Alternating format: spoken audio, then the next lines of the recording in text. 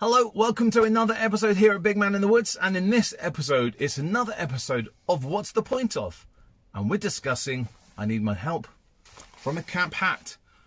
We're discussing these wood beads. What's the point of them? So wood beads have been around since the day we started in scouting. Baden-Powell found them back in Africa. Now we know a lot of scouting history starts in Africa, and Baden-Powell discovered a camp. And the camp was well known to be lived in by a chief. In fact, the name was Chief Dinizulu. He used to live there. And Baden-Powell found the hut that the chief used to live in. And amongst many items, he found a photo of the chief wearing this amazing necklace full of wooden beads. Baden-Powell took the photo and the wooden beads. And Baden-Powell liked this idea of these wooden beads and give them for a reason. So he introduced them in the first ever pilot scout leaders training back on the 8th of September, which ran from the 8th to the 10th of September 1919, when they first did the first ever scout leader training. And Baden-Powell would award these beads to leaders who accomplished and passed their training. Now originally you would only get one bead, and that was for passing the basic theory and practical. And as you went on, you were awarded more and more, up to a grand total of 6. And that would be given to the camp chief of Gilwell Park. And we don't do that anymore. We only get awarded 2. But what is the point of them? Why do we, as scouters, wear them? Well, as I said, you're awarded them once you've done your scout leader training. So as scout leaders, we have to do a certain amount of training and what we call modules.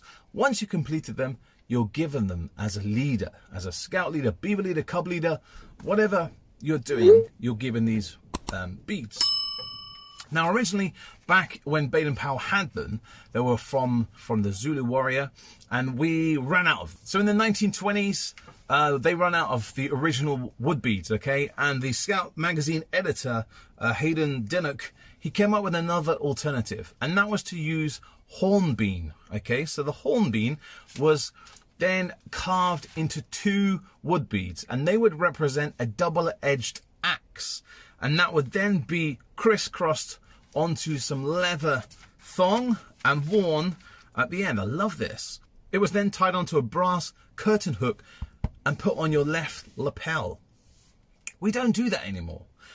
Another design was as I have it on my camp hat, okay? So the wood beads will be placed onto the hat of the lemon squeezer, which I don't have, but I've got mine on my hat. And that's one of the reasons it was designed, to be on your hat.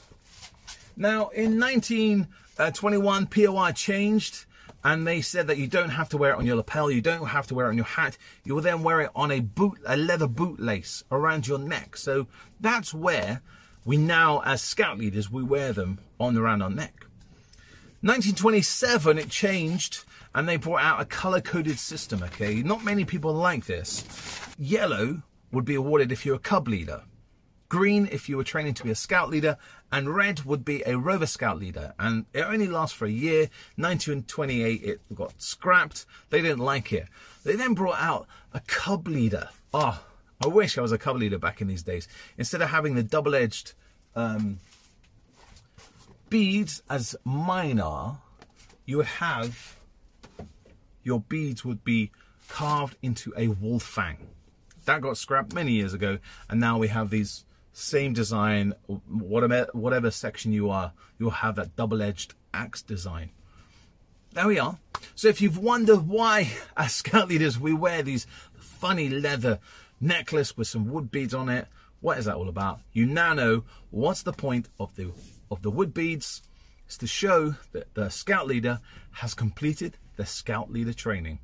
Thank you very much for joining us here on What's the Point Of? If you want to see some more, don't forget to subscribe, like Big Man in the Woods, and you'll find out more about What's the Point Of. See you next time here on Big Man in the Woods.